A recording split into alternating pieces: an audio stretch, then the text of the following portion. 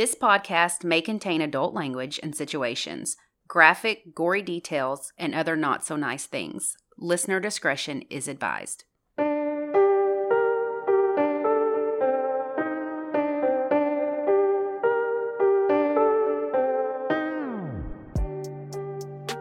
Hi, everyone. We have investigative journalist and author George Jarrett here with us tonight. George, thank you so much for meeting us. Thank you for having me. We're honored to have you here for our very first interview. Ashley's with me as well. Hi. This was the very first case you covered as a journalist. Yes, I had graduated from Lyon College in Batesville, Arkansas, and I was going to go to law school. And I decided in the spring of my senior year in college, I thought I'd take some time off. And so I got a job writing at a local newspaper. The editor said that he could let me cover cops and courts, kind of get a feel for the courtroom, stuff like that. He would help me clean up my writing, and then I would be on my way to law school. Well, I got about 7 months into my career at this newspaper, I got a call from a lady, and she said that her niece was missing. And it was in Melbourne, which was about 25-minute drive from where my home office was. So I drove to Melbourne. I get into the sheriff's parking lot, a place I'd visited once a week, every week. And her father was there, a guy named Dr. Larry Gould, and the mother, Shirley, was there, and a couple of her sisters, and the missing woman was Rebecca Gould. And so her mother handed me a missing poster and started telling me how her daughter had been missing at that point for a couple of days, they thought. This was Wednesday, September 22nd, 2004. She had vanished 2 days prior to that on September 20th. George has brought the poster with us today. He's saved it all these years, and you have a lot of notes on the back. Was that stuff her father was telling you about, or just everyone at the scene? Everyone at the scene, Wow. Her sisters, her mother. Was that, what made them think she was missing? She just wasn't returning phone calls, or nobody had seen her? Because, what was she, 22? Yes. When I was 22, I wasn't in contact with everybody all the time. You know what I'm saying? So, how long was there? What happened is that her and her sister were living in Fayetteville with another sister, and they had returned to the Mountain View area where they're from to visit some friends, boyfriends, things like that. And so they had come in on that Friday. So Monday morning, Rebecca was supposed to collect her things, and then she was supposed to go pick her sister up, who was in Mountain View, and then they were going to make the return trip home. Well, she never arrived. She was supposed to pick her up around noon or a little thereafter, and so they started calling, and they got no response. And then finally, the next morning, the police did a welfare check at her sort of on-again, off-again boyfriend, Casey McCullough's house. Well, they went and picked Casey up from work, and they went back to his house. The officer made a run through the trailer house that he lived in. They didn't see anything at first, but then on the back porch, they found a little bit of blood. And then when they went back in the house, they opened up the washing machine, and it was full of bloody sheets. And they found blood in other spots. It was weird. Her car was there. Her keys were there. Her cell phone was there. All of her personal effects were there. There was cash in her wallet. Her dog was there, a little Pomeranian named Lady. And there was also a mixed breed pit bull that was in the house, and they were both unharmed. When I was researching this, I couldn't necessarily find if he did, in fact, have his own dog or not. I couldn't really pinpoint that. So it is confirmed that he did own a dog. Yes, he had a mixed breed pit bull. And so the thing that gets me is, was it an inside dog? Did he have a doggy door?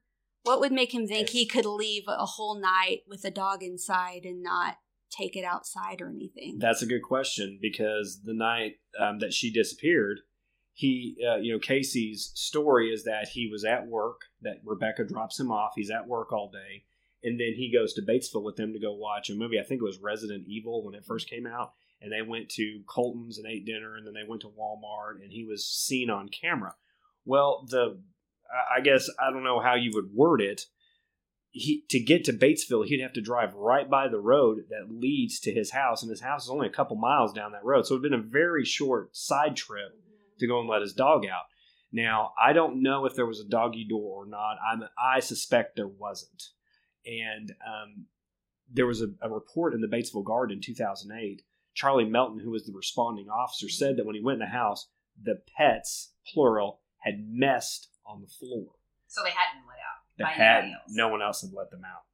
And whoever killed her the dogs obviously didn't attack them, and the dogs were uninjured. So I always think that that's kind of I can't just see a stranger, seeing a mixed breed pit bull and assuming they're going to be fine and it's not going to bark. The whole dog thing just really threw a red flag at me, because I'm just immediately thinking, why wouldn't he stop and let the dog out? Did he call his father and say, hey, could you stop by my place, let the dog out, feed the dog? Yeah, I mean, so I was thinking, could it just be an outside dog or inside dog? But if they had messed in the trailer, that means it was so inside. He never came home. He never came home until the next morning. So that was how many hours he had been gone from his home. And that was kind of an interesting part of this story. And this is something that Casey, I have repeatedly tried to get him to clarify. Okay, so what happened is Casey went out with his friends at night, then they go back to a friend's house and they stay the night, they smoke a little weed, they play some video games, they all fall asleep. 2 of the 4 friends that he was with actually left. So he stays the night, and then his story to me back in 2005 was that he had gone straight from his friend's house to work, and that he was at work, found out she was missing, and then he left to go find her. Well, that story, even in 2005, just didn't seem right to me, because I didn't understand, because we're not talking about he had to travel a great distance from his friend's house to get home, and he hadn't gotten a change of clothes. Well, then after the Hell and God podcast came out in 2018, he had talked to one of Rebecca's sisters, and he told her that he actually did go back to the trailer prior to going there with the officer. And he said that he did notice all of her stuff in the house, and that the dogs were there, and that he just went back to work. Now, the interesting part of that is also during the Hell and God podcast, 2 of the guys that he was with that night got their statements back from police. The detective in the case had sent the statements back to both of these guys. And they said in their statements that at one point in that night, Casey was saying that the girl was missing. And both statements, they both said they were shocked that he wasn't running out the door to try and find her. I was wondering that myself. Yeah. And so, I can't, this is all I can say about, people could say, well, maybe I misquoted him in 2005. The only thing I'll say to that is this. That's not the kind of thing you're going to misquote someone on. You might misquote a date or a place. There might be a specific fact that's just wrong. But a scenario, that's very difficult to misquote. And he talked to me in 2006 and did not mention it. And I talked to his wife in 2016, and they both said they loved my first book. And that scenario that he described to me back in 2005 was in the book. So I don't know what to think about it. When I talked to his wife in 2016, I was trying to get some clarification, because Dr. Gould was really working hard to try to figure out who killed his daughter. And so I called the Sonic in Melbourne where Casey had worked, the place that he was at the day that this happened. Unbelievably, his wife was there. And I'm talking to this person on the phone, and I'm like, does anybody have any contact for him? And the woman on the phone's like, no, but his wife is right here. Do you want to talk to her? And I'm like, yeah. So I talked to her for about 10 minutes. It was a pleasant conversation. She had read my first book, said he had. She gave me his personal cell phone number. She told me to friend him on Facebook, send him messages. I'm like, okay, great. And mind you, at this time, there was no hint of him being a suspect. He'd been a person of interest. Okay. The police had interviewed him. I watched the police drag him in for his first interview that Wednesday afternoon, the same day that I was at the sheriff's department. So I call him. I text message him. I leave Facebook messages. I tried to friend him on Facebook. This was in middle of September 2016. To this day, he's never responded to any of those messages. So I had an intuition about it, and I got his wife's cell phone number. I called her back about 3 days later or so, and she basically hung the phone up on me and said, just leave us alone. We don't want to talk to you. And at this point, I was very confused because I had never written anything. I'd always, I'd never written anything that would indicate that he had anything to do with this crime. So after that, I started being suspicious about the stories he told me. Mm-hmm. So it seems like he must have gotten upset with her. That's just an assumption that she spoke to you and was right. I mean, that's a reason. That's a reasonable assumption. Mm-hmm. And then did she seem awkward, off-put that you were talking to her? Or did she just seem? She was very. I could tell her stress level had shot through the roof as soon as she heard my voice. because I think I had talked to her on the hard line at the Sonic. So it wasn't like she saw my number, knew who I was. Right. She just answered it, and it was me. And so I have not spoken to her since then. She's messaged a few times on some like social media stuff, vaguely, I believe, back. But she's basically, mostly the McCullough family has stayed silent about this case. And I'm not, I don't want to put too much into them not speaking, but sometimes what you don't say Correct. Says a lot more than what you do say. I think at this point, all the evasion of, people not answering questions, it just seems like it's making the rumor mill go worse. I don't know why he's not wanting to answer some of these questions or why his family members aren't wanting to answer these questions. If it were me and I'd been hearing all these rumors about myself constantly, all I would want to do is let people know what I was up to. Right. What XYZ, this, and he hasn't really even answered any questions, correct, on things in the trailer. I know he had said that the piano leg was missing. Is that correct? Yes. So he has confirmed that. But so we, the public, don't even know if they have a murder weapon with them. Have they released that information? I will say this. They've never officially said, as my firm belief, they do not have that piano leg. They do not have the murder weapon. And I'll say this, and my good friend Jennifer Buckholz, I know you followed some of the stuff that she's written on this. And her and I, she's always pushed back on the piano leg theory just because it's an odd weapon. But the thing about it is, though, is it was loose. She was struck in the head twice with a blunt object. And here's the thing that I know about a murder scene. Everything there has a purpose. The things that are there and the things that are not. And if it's not there, there's a reason. And I was also told, I don't know if this is true, and if it's not, I would be more than happy for anybody in the family to contact me and tell me. I heard that after the Hell and God podcast came out, they took that piano out and torched it. Really? Yes. I had not heard that. Wow. Because that's one thing. I grew up with a piano in my house, but it wasn't the kind with legs. It was the kind that goes all the way to the bottom. So in my mind, I'm thinking, what type of piano is it? What would a piano leg look like? I was Googling images and like all that's going through my head is, why is there a piano in a trailer in Izzard County? Casey was a musician. Okay. He plays guitar. He played piano. He was proud of his piano that somebody had given to him. He said there were keys on it that were broken. In fact, I can tell you an interesting story. About a month before the murders, or a month or so, Danielle, Rebecca's youngest sister, told me that she was at Casey's trailer and that he pulled that piano leg off to show both of them how easily the piano leg would come off. And he swung it around in the air. And so the thing about it is if that's the murder weapon, and it very well could be, whoever killed her had to know that piano leg would come loose. Because you're not just going to walk into a house. It's like we're sitting here and there's a table. Yeah, you're not going to unscrew that. You're going to go in the kitchen and get a knife. You're not going to... That's exactly right. Yeah, or you're going to have a gun on you or something else. Right. Most murderers, they bring their murder weapon with them. Right, exactly. To me, the whole thing screams crime of passion. Something happened. Grab the first thing you see or think of. And if that was the piano leg.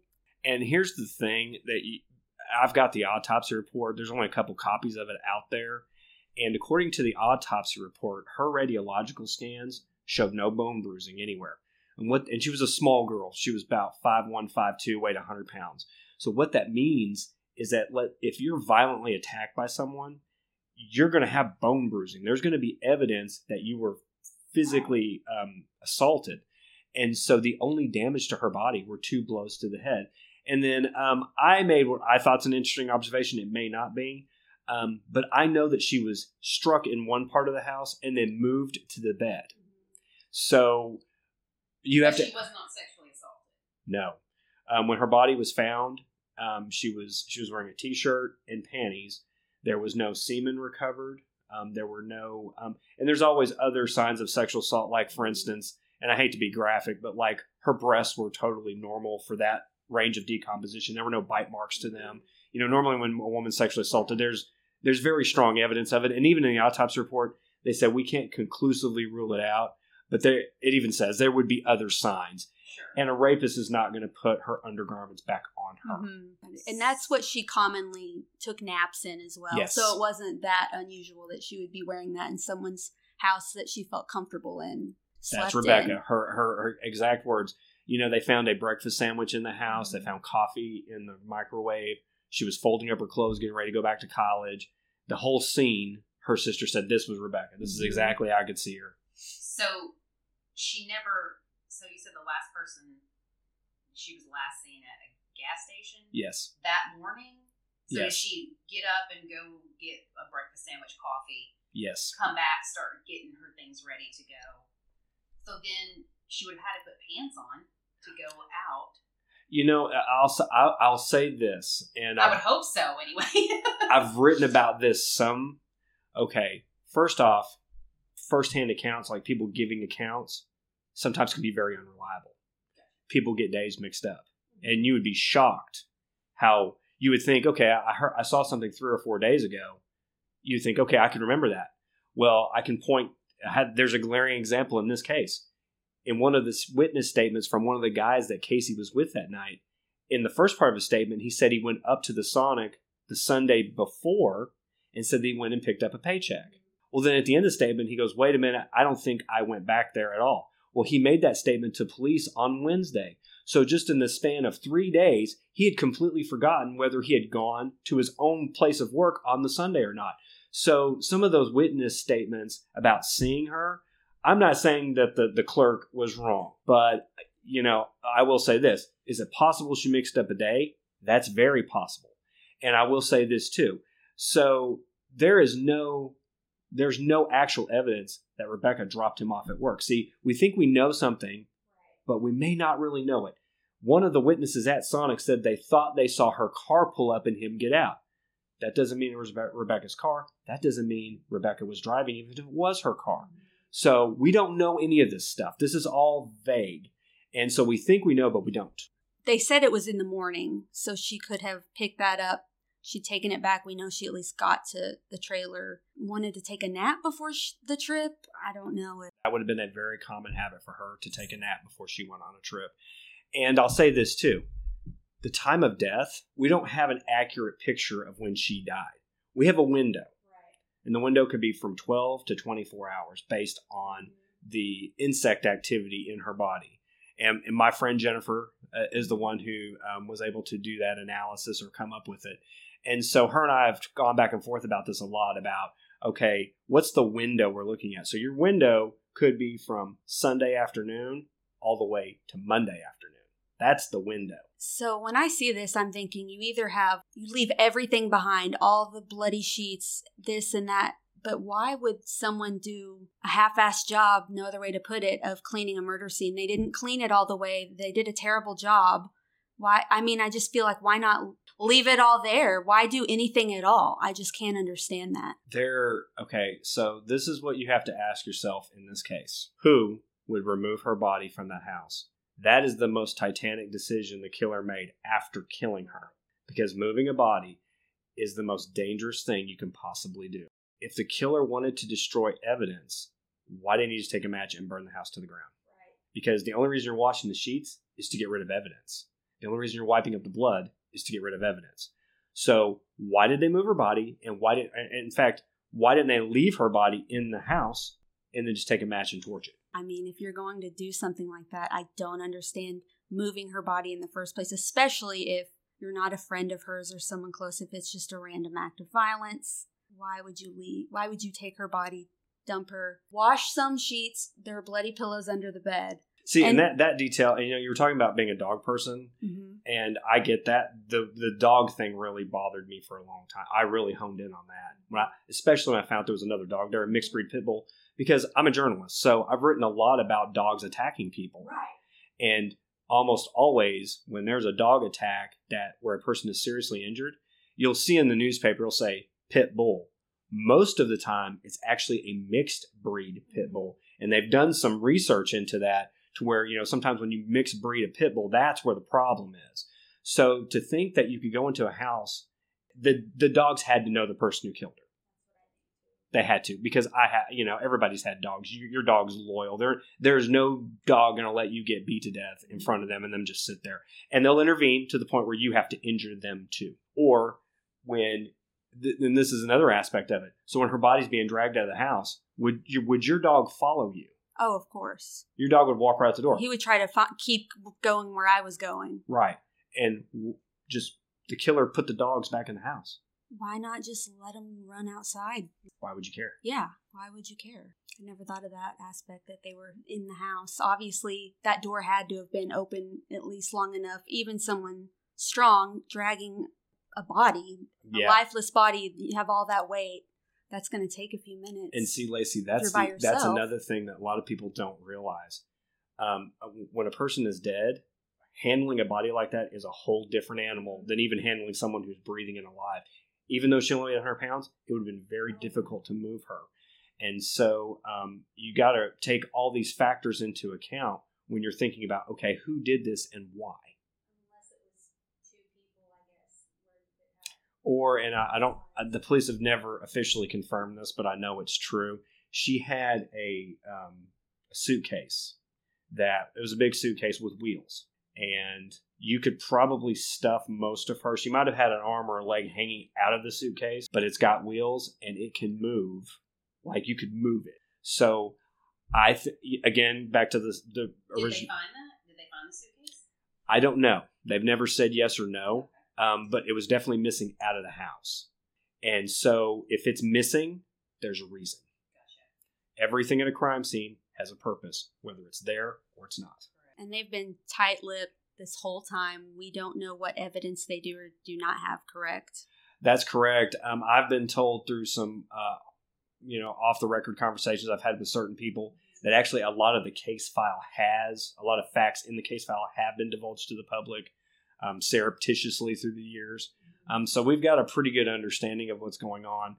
I mean, I still haven't been able to figure out why the detective, the former detective in the case, released witness statements back to the witnesses. Right. Because that's strange. That's not normal.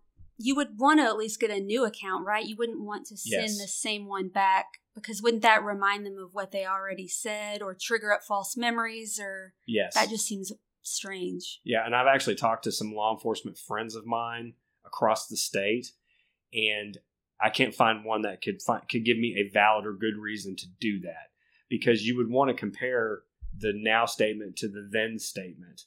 And, basically I was told that he told them that he gave them their statements back to freshen their memory.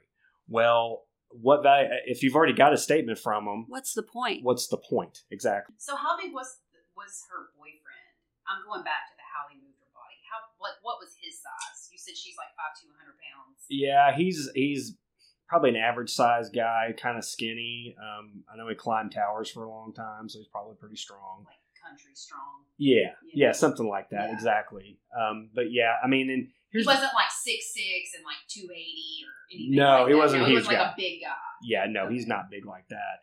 And also, you got to remember something too. In the moment of adrenaline rush, you're able to do things quicker, faster. Your mind moves quicker. Right. You're just stronger.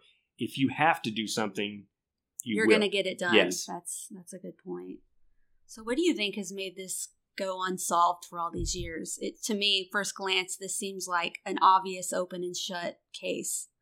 I think that there's a possibility, and I don't know this, and I don't want to cast dispersions on anyone, but I think there's a possibility that some people in law enforcement kind of had blinders in this case, that they had developed a theory, and there may be some evidence to support their theory that we're unaware of. But it's kind of plain and obvious. I've talked to like a lot of like law enforcement experts around the country, and every single one of them has come to basically the same conclusion. And it's not a question. I mean, their only question is why isn't this solved? Because this is a very solvable case. And actually, I think some people at the state police level are starting to recognize that too. And that's why we've got a new detective, which I will say this, from everything I've heard, and, I don't always talk about everything I hear. From everything I've heard to this point, he's taking this case very seriously, and he's doing what I would consider a very thorough job of going back through the evidence and re-interviewing witnesses and taking this seriously. And not to say that the other detectives weren't. I mean, being a detective is like being a journalist or like being in any other part of your life. You may be great the first 99 times you do something, and then the 100th time you might it just doesn't work out. You don't do it as well. And so I give him a pass for that. But there comes a moment where you have to go back to the simple boned fact of this case. And the simple facts lead in one stark direction. I would think after 16 years, it's time to do something different. It's time to interview more people, release some information. I can't understand how they could go 16 years and not release. Her father's never been a suspect, correct? So why not give him any of this information? Let them know what they have. And even her sister, she knew their friends, everything like that. I feel like they would want to ask questions to compare that with them. I don't know why they didn't do any of that. I'll be fair to them. They may have done some of that. It's possible that they did some, but we don't know because we've never seen the case file. So they can't prove. It can't be proved or disproved about how thorough this investigation was.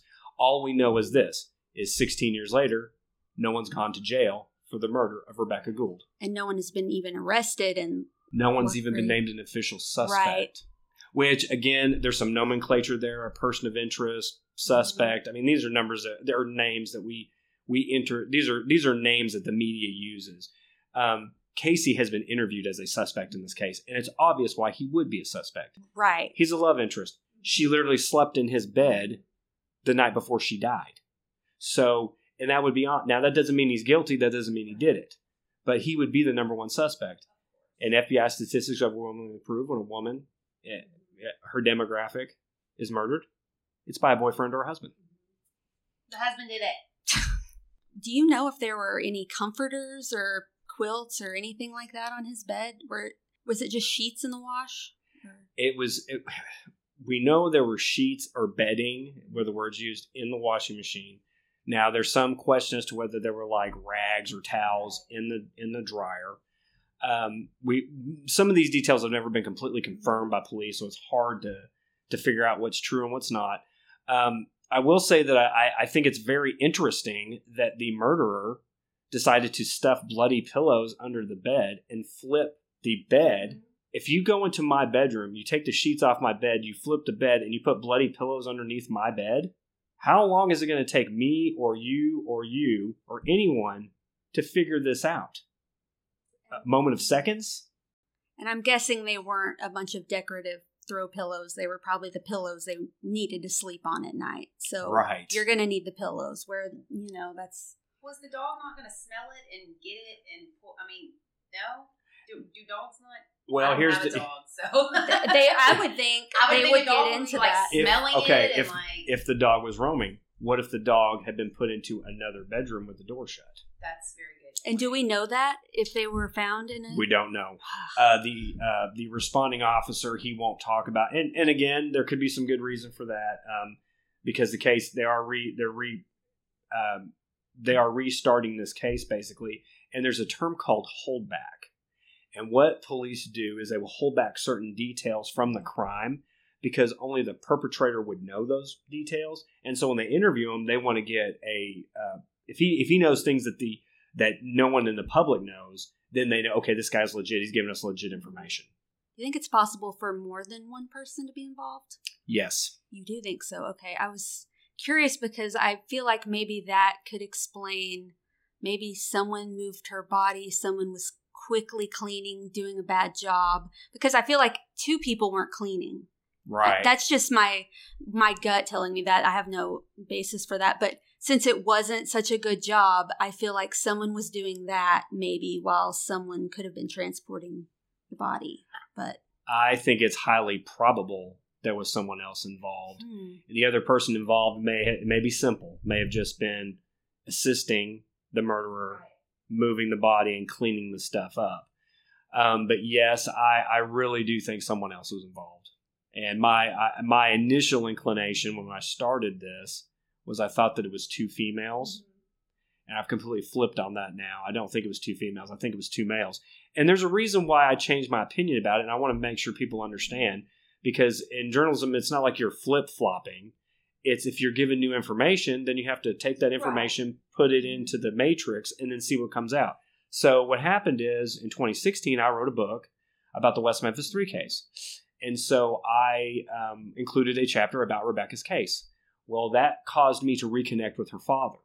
Well, while we were reconnecting, he and I and one of his private investigators started going over the autopsy report with a fine-tooth comb.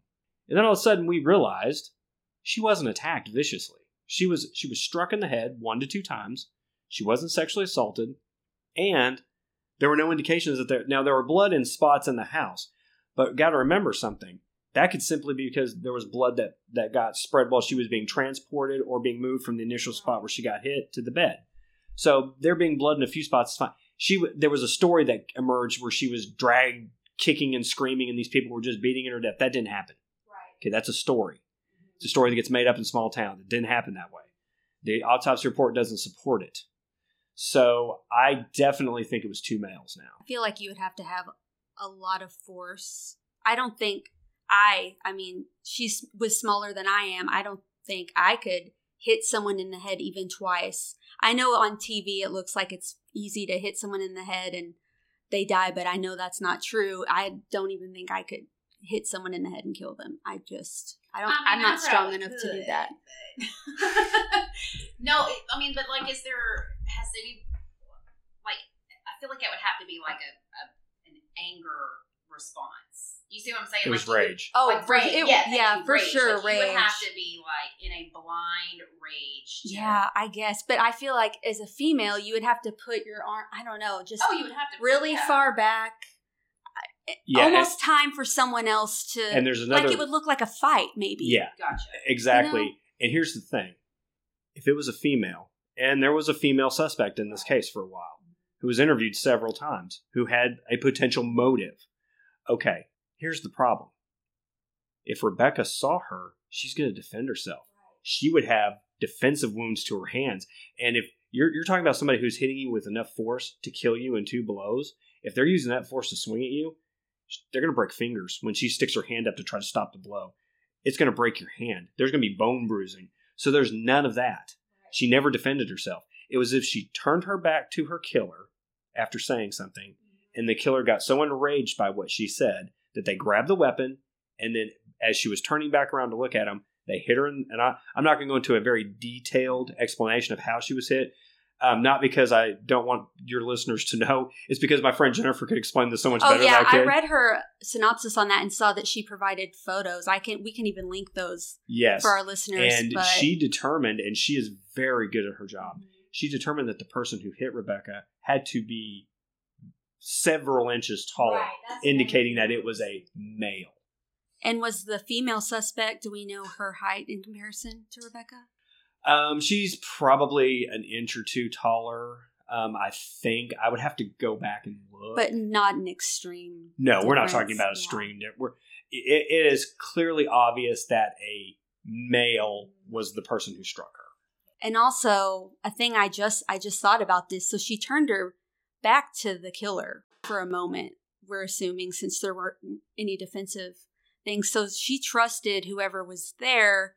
Meaning that she probably wasn't having a fight with a female friend, right?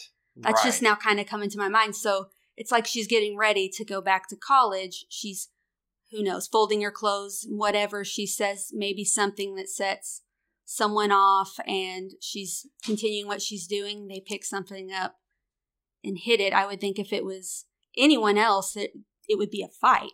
Right. It's almost as if she said something to the killer that pissed him off, and that she just laughed and mocked him. She turned around, and in a fit of rage, he grabs the piano leg, hits her twice. She hits the ground. Someone else is in the house, another male, comes in, and they're like staring at her, not knowing what to do. She's bleeding on the ground, so they have to pick her up. They put her on the bed, hoping that maybe she'll get better. Within moments, they realize she's not going to get better, and then this is the part that we can never know for sure because of the advanced decomposition of her body. Was she smothered with those pillows that were ended up being stuffed under the bed? That's a good point. Yeah, because here's the thing. It doesn't make any sense. From her injuries, she was either unconscious or semi-conscious at that point. She's not going to crawl to the bed. She's not No, going to and climb get up on on top of it. No. So there's no way to tell if when they hit her that when she died. She didn't die initially. Okay. She did not die from. She may have died within minutes. The internal. It's hard to tell the hemorrhaging, and this is actually very. I mean, it's a disgusting detail, but her brain was completely gone when they found her body. I mean, it had been Right, decomposed, yeah. so they can't. There's no way to tell the hemorrhaging that took place. But it would have killed her without treatment, and the fact that there are bloody pillows. Remember, there's things that they tell you Yes. that they don't even pillows. know they're telling you. And so how in the world did she bleed on 2 pillows and get on the bed? I know for a fact she was struck in another part of the house. I've been told that. I was told that for years. And so how did she get there? So the killer picked her up and put her on the bed. And carried her all the way through the house to the bed? I think that she was probably struck in close vicinity to the bedroom, but yes, picked her up, carried her in there. Who would do that? That's something I hadn't thought about before because we know she wasn't sleeping when she was struck. See, and I had a theory that she was for a long time. That was my first thought when I was first digging into this. Like, oh, okay, well, she no defensive wounds. She's asleep, but then And she's also on the bed. right. But So- the is it the autopsy? Yeah, the Yes. autopsy shows how she was hit, and it would be basically impossible for her to Yes. be on. Well, the bed. actually, what it is, it was Jennifer's analysis Oh, right. of Yes. it. And Jennifer, I believe she talked to like an ER nurse about wound patterns. Jennifer's very thorough. Her and her husband spent an entire weekend going over blow scenarios with different objects. And that's all. He's an engineer. He's brilliant too. And she even came to Arkansas. She had never been to Arkansas in her life until February of 2019. And she came to meet with Dr. Gould. She spent a whole week of her vacation Wow. just coming to Arkansas, retracing the route where the killer took her body and all this other stuff. I mean, you're talking about a woman who the State Department hires and sends to other countries to train police forces. I mean, that's incredible. yeah, she's contacted me from countries I won't divulge, but she's been gone for months at a time. Yes. Based on what I've read, she seems extremely intelligent and knowledgeable about everything. Do you know how she found out about this case? What made her interested in the first place? I believe a coworker, maybe one of her bosses, introduced her to the Helen Gone podcast. And she binged listened to it. And then she got in contact with me shortly after that. And then her and I just started going down the path on this case. And her work has been brilliant. I really feel sorry for whoever killed Rebecca Gould because Jennifer Buchholz, she's going to find you out. Oh, I can tell doesn't seem to be giving up anytime soon. And I will based be on there what I've laughing seen. with her when they get caught. Do you think even if the object that was used to kill her was found, if that would change anything? Because I mean, I heard rumors of it was the piano leg was thrown into the White River. Yes. I mean, let's say they found the piano leg tomorrow. Do you think there's other than just confirming that's the piano leg from the house? And it would be hard to do that now since the piano has been torched. Yes. So it would be really. The thing about a blunt force object, it's hard if you don't find it initially. You might find some fingerprints on it, but there again, and there's another. I want to get into this a little bit. Okay, there's things that you know, and there's things that are known, and then there's the absence of other things that tells us things that haven't been told to us, but we know they are true. And I'm going to give you an example. So there have been 4 or 5 suspects in this case that have been interviewed. There's been lots of people interviewed. Okay, well, what we can infer from what's happened is that none of those suspects' fingerprints were found in the house. None of their DNA was found at the house. All of these people who've been interviewed, and I'm sure people who listen to your podcast will follow up on this story, and you'll see all the names. I don't have to go into all the people who've been questioned. Okay, none of their evidence has ever been found in the house. So how is it that you can go to a washing machine, put all this stuff in there, and not leave fingerprints? Well, here's the thing. So let's say you go into my house and you murder me, and you decide you're going to wash stuff and put it into the washing machine. Well, if you wipe it down, you'll find no prints. If you don't wipe it down, you're going to find their prints and my prints. So the question is if they fingerprinted the washing machine, I'm sure they found all the prints from the people who live there and the killers, unless it was wiped down. Use the sheet. I'm just saying. It could be. No, and that's a possibility. I mean, there may be blood on that washing machine. I feel like if you're that smart, though, then you would have been a lot smarter throughout the rest of this. You know, that's the funny thing is that, yeah, I mean... You'll get smart at the end. Right. It's like you're a genius for one little, Right. aspect. Or you're like, okay, this is a great analogy. So you're a world-class runner running a marathon, and for like 2 miles of it, you're running at that pace. And then after that, you're running like you're 600 pounds. I mean, seriously? Right. Mm-hmm. I mean, and here's the other thing. We know this wasn't a planned crime. Correct. Because her body was found on the side of the road. And here's the thing. Where she was found, it's at the very end of this ancient gravel road. Because the killer had no other place to go. He was at the end of the road before he was about to go back up on Highway 9 on a major thoroughfare where there would be cars. He left her out in the open. If this was a planned crime, there would be a hole dug, and she would have been gone, and all of her stuff would have been gone. It would have been planned. You never would have found her. And it's almost like the killer must have panicked, because if you grow up in that area, you know 5,000 dirt roads to go down. Yes. That are secluded or more secluded, you know what I mean? Or more secluded, or dead ends, or somebody's got property, or there's a, you know what I'm saying? Yes. So how far was that road she was dropped off at, essentially, from where he lived? Was it very far? Was it? It's probably traveling roads like that. Sometimes hard to give actual miles. It was probably 5 to 6 miles, maybe. I'm not sure. I've never actually gauged it with an odometer. But there's an interesting phenomenon with murderers. When they kill somebody and they're going to move the body, they usually don't give 10 miles is about as far as they get. Right. Because, wouldn't want to go much further. Yeah, there's a psychological barrier where they're like, okay, I'm far enough, but I can't go any further because I'm going to get caught.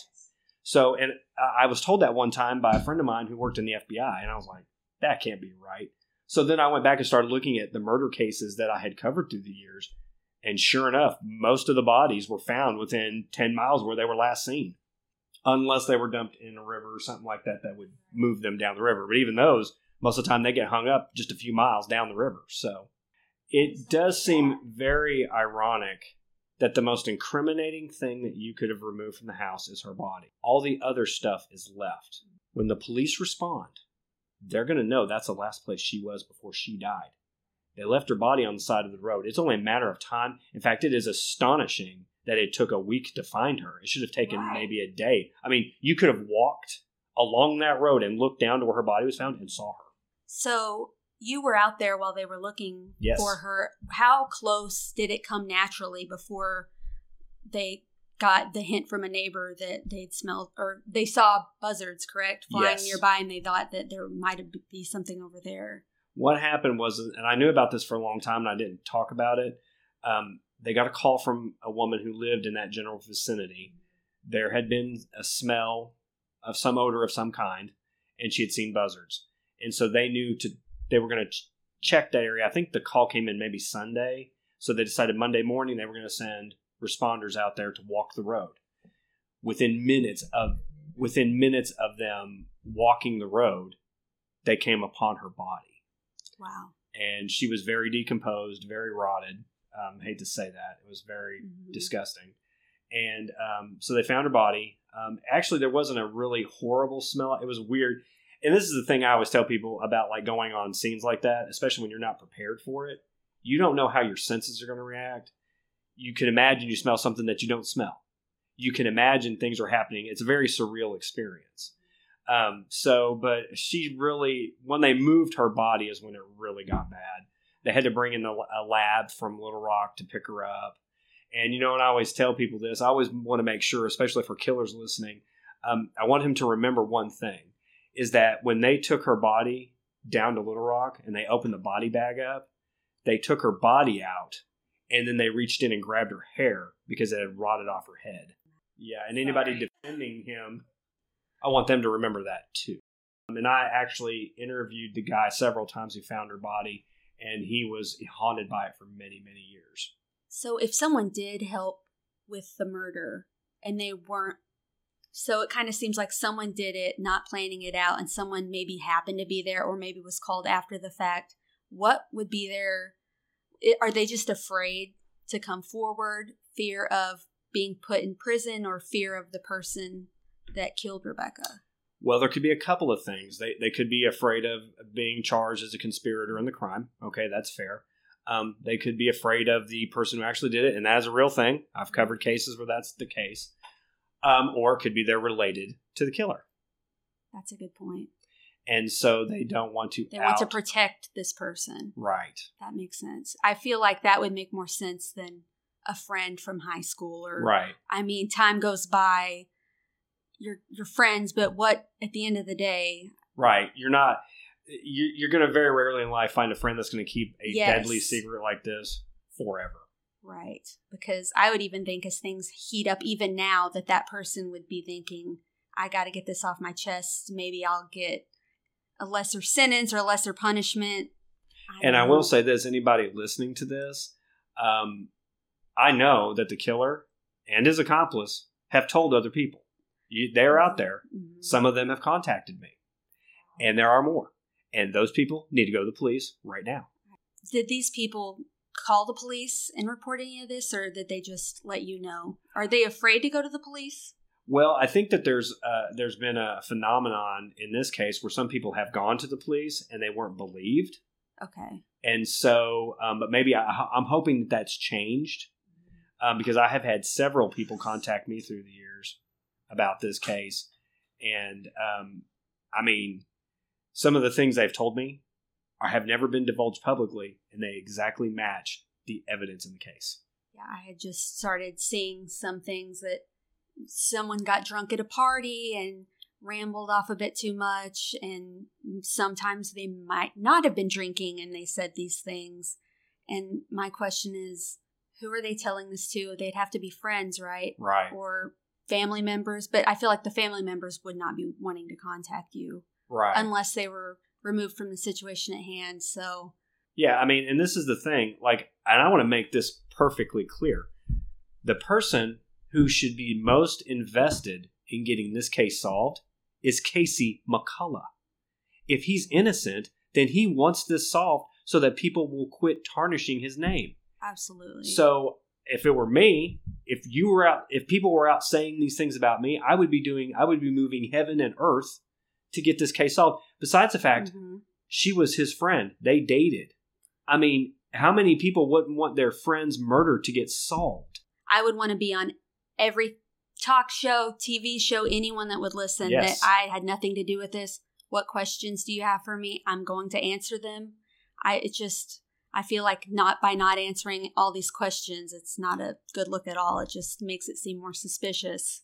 You know, and the funny thing is that when you're telling the truth, you can tell the truth over and over again. Mm-hmm. When you're telling lies, that's when you have problems because you don't know which lie you told the last time. I just have 1,000 questions even now still. Has anything changed your mind since you wrote your last book?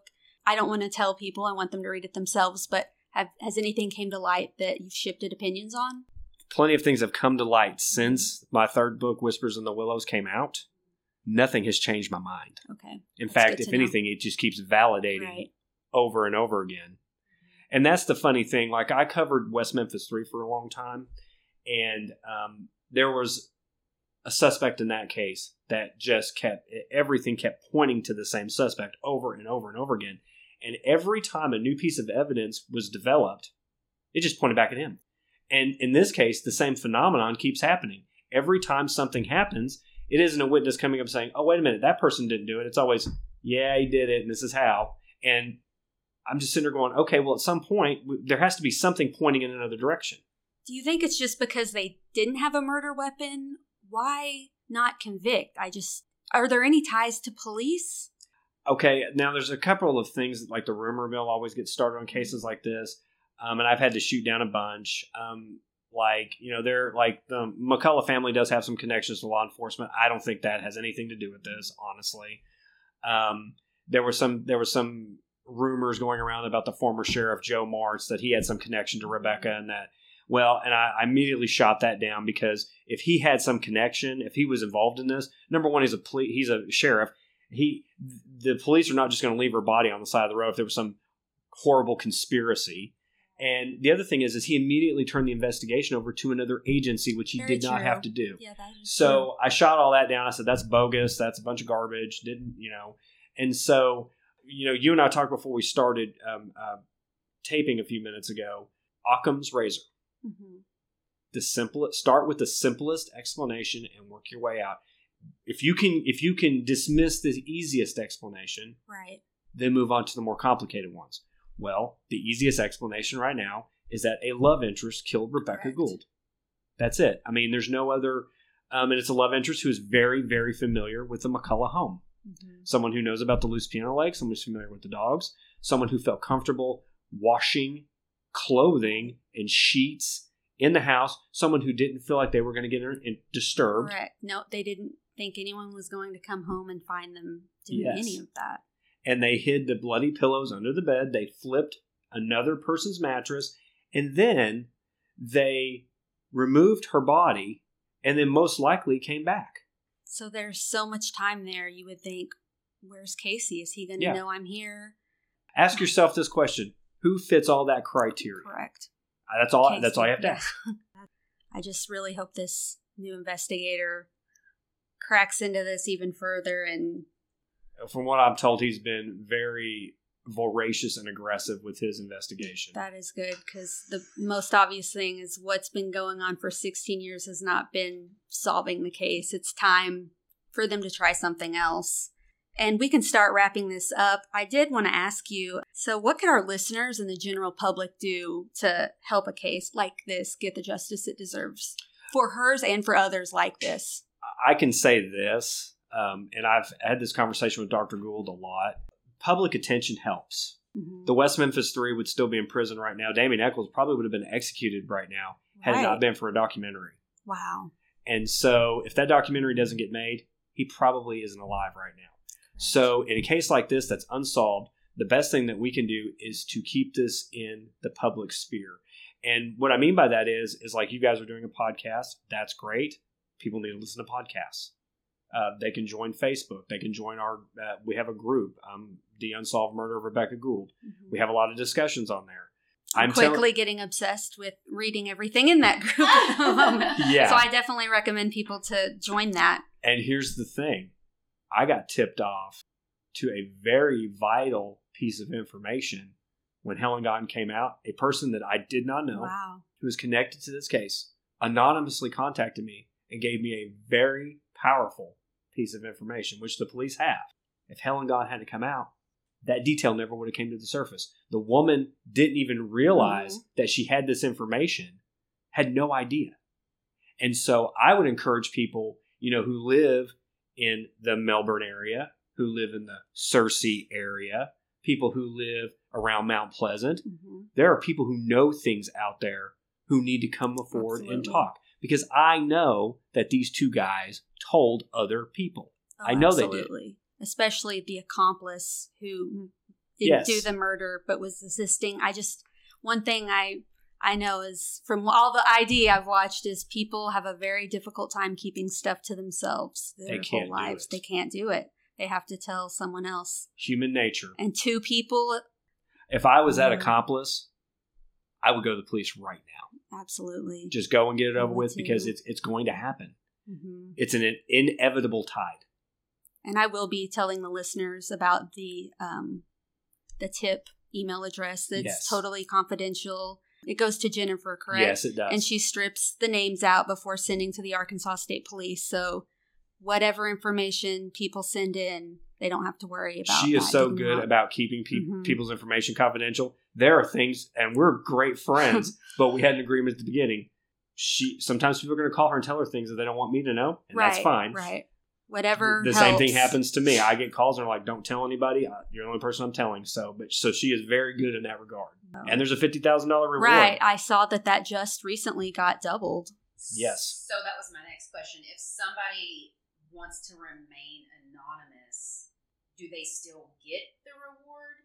Obviously, if there's an arrest and a conviction, Is it only if there's a conviction? I think it's if there's an arrest. I'm not sure. That actually is probably would be tied to a conviction because people get arrested for crimes they don't commit all the time. Gotcha. Correct. But I actually know the person who's donating the money, and I'm pretty sure this person would just this person has no problem giving it. Whatever But then helps you this also get don't want solved. to witch hunt, like so and so did it, just so they get if they're, or even if it's someone that they told, could they, like if hypothetically speaking, if I did something, I told you, you kept it a secret for 16 plus years, and then you went because you wanted this reward money.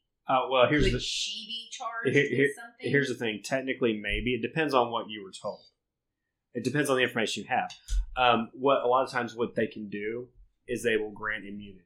They'll say, okay, I want Lacey's testimony. So in order to get it, she's not going to testify in court truthfully unless I say, hey, she's not going to get convicted of a crime. So they grant her immunity, and then she testifies, and then that's kind of how that process can work.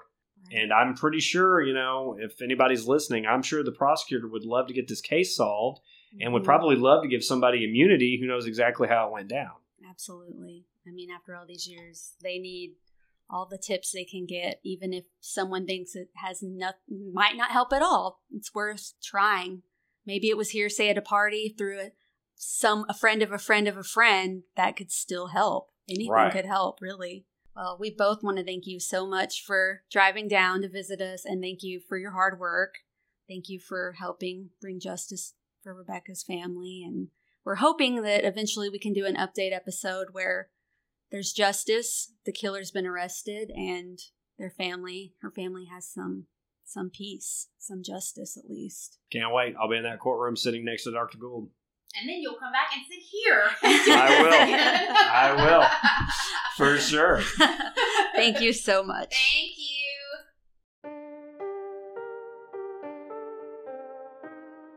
Please be sure to follow our Instagram at United States of Murder and Facebook at US of M Podcast for all the recent updates.